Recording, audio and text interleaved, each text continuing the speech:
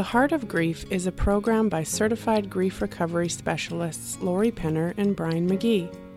Brian and Lori are not professional counselors. They do not offer therapy. If you are experiencing a crisis, please reach out to your local emergency or healthcare providers. What Lori and Brian offer in this podcast is an authentic, personal familiarity with the pain of loss and a straightforward approach to recovery that has proven transformative in the lives of thousands of grievers. As proud sponsors of the Grief Recovery Method programs, Martin Brothers Funeral Chapels in Lethbridge, Alberta are pleased to partner with Brian and Lori to bring you this podcast. We hope our listeners will discover genuine, practical help and encouragement.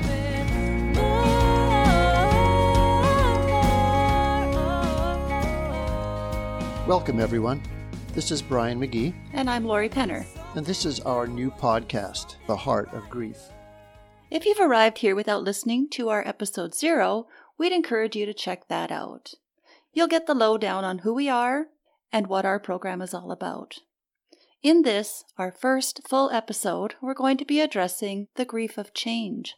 Lori, as you know, in our grief recovery work, one of the primary ways that we define grief is the conflicting feelings caused by the end of or change in a familiar pattern of behavior.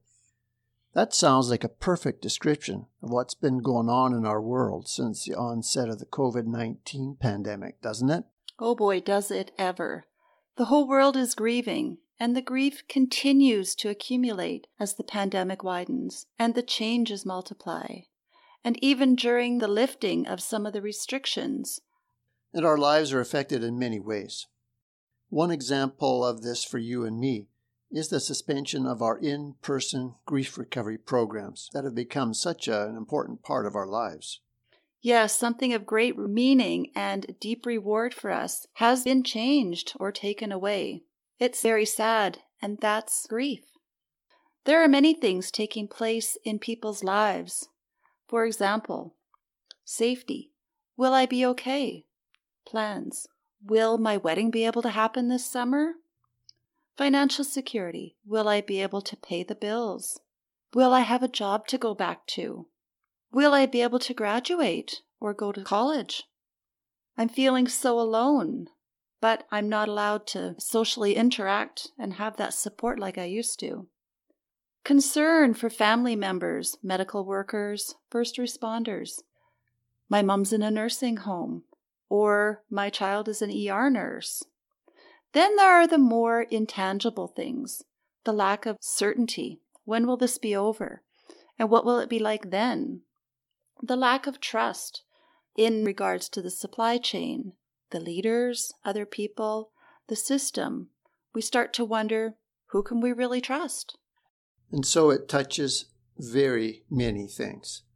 So if grief is the result of the end of or change in familiar patterns of behavior, we are all grieving significant loss with the potential of more to come. And that is scary. In addition to all that, most people listening to us now have also experienced the death of a loved one. Perhaps in some cases where COVID-19 has been the cause. This adds to and compounds the normal bereavement experience.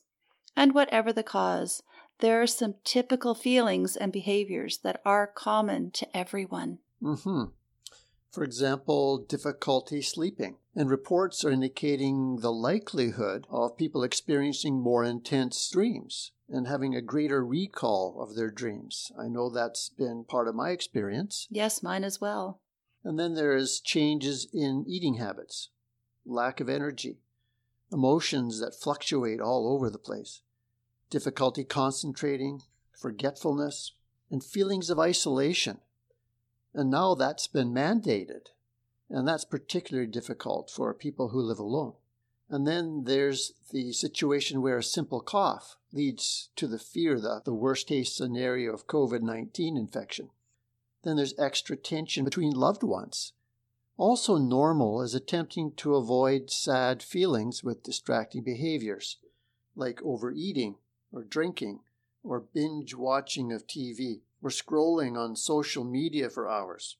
The absence of our normal activities make these things seem reasonable, and some of this can be helpful. But it's not healthy to simply cover up our feelings with activities. In grief recovery, we call these short-term energy-relieving behaviors. We're going to talk more about these things, which we call STIRBs for short, in another episode. For sure. We recognized earlier that change resulting from current events can create fear, but there are a whole lot more feelings generated by loss. Some actually seem opposed to each other. For example, I'm so sad he died, but I'm glad he didn't suffer. I'm scared about this virus thing, but I'm glad for a break from my hectic work environment. These sorts of opposing feelings are all very normal. And I think it's a good place to start with healthy grieving. The awareness that what we're going through emotionally is very normal, even though the circumstances are the farthest thing from normal most of us have ever experienced. Yes, and that's a primary message of this episode. The changes and uncertainties brought on by this pandemic are grief events. Feelings and responses common to grief are to be expected. What we're all experiencing is grief, and that's normal. But here's the other side of it. Not all the ideas that we're hearing or the things that we're doing in response may be helpful. So, Brian, what do you mean by that? As we grow up, we hear, observe, and begin to practice a wide range of ideas on how we should address a loss. Many of those are not helpful, but they're the tools that society has given us. They're what we have available, whether we're dealing with the changes brought on by a death, by the COVID-19 pandemic, or by any other loss. And here's a few examples. Perhaps a loved one has died and you've been told not to feel bad and provided with a seemingly logical reason such as, don't feel bad, their pain is over, or they lived a good long life, or they're in a better place, or don't feel bad, you still have a loving family nearby.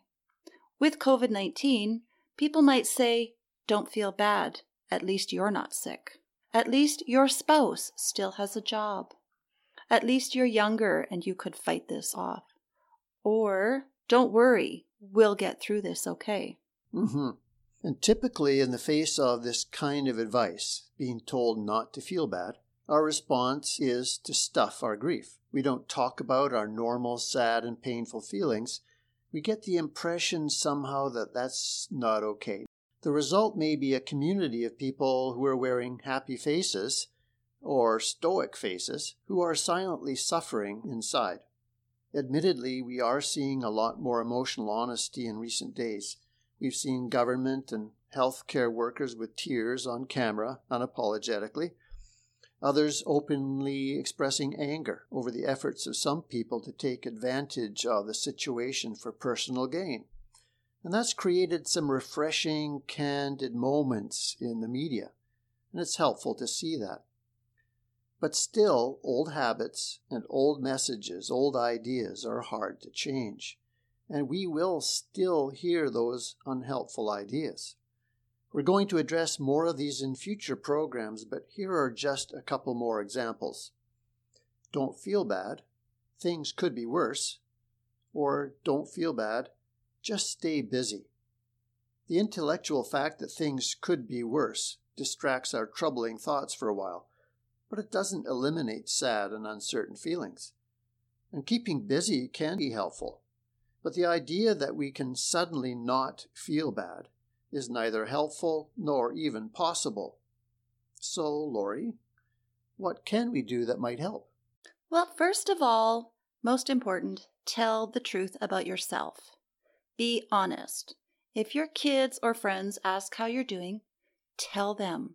Don't just say, oh, I'm fine. Getting it out is extremely important.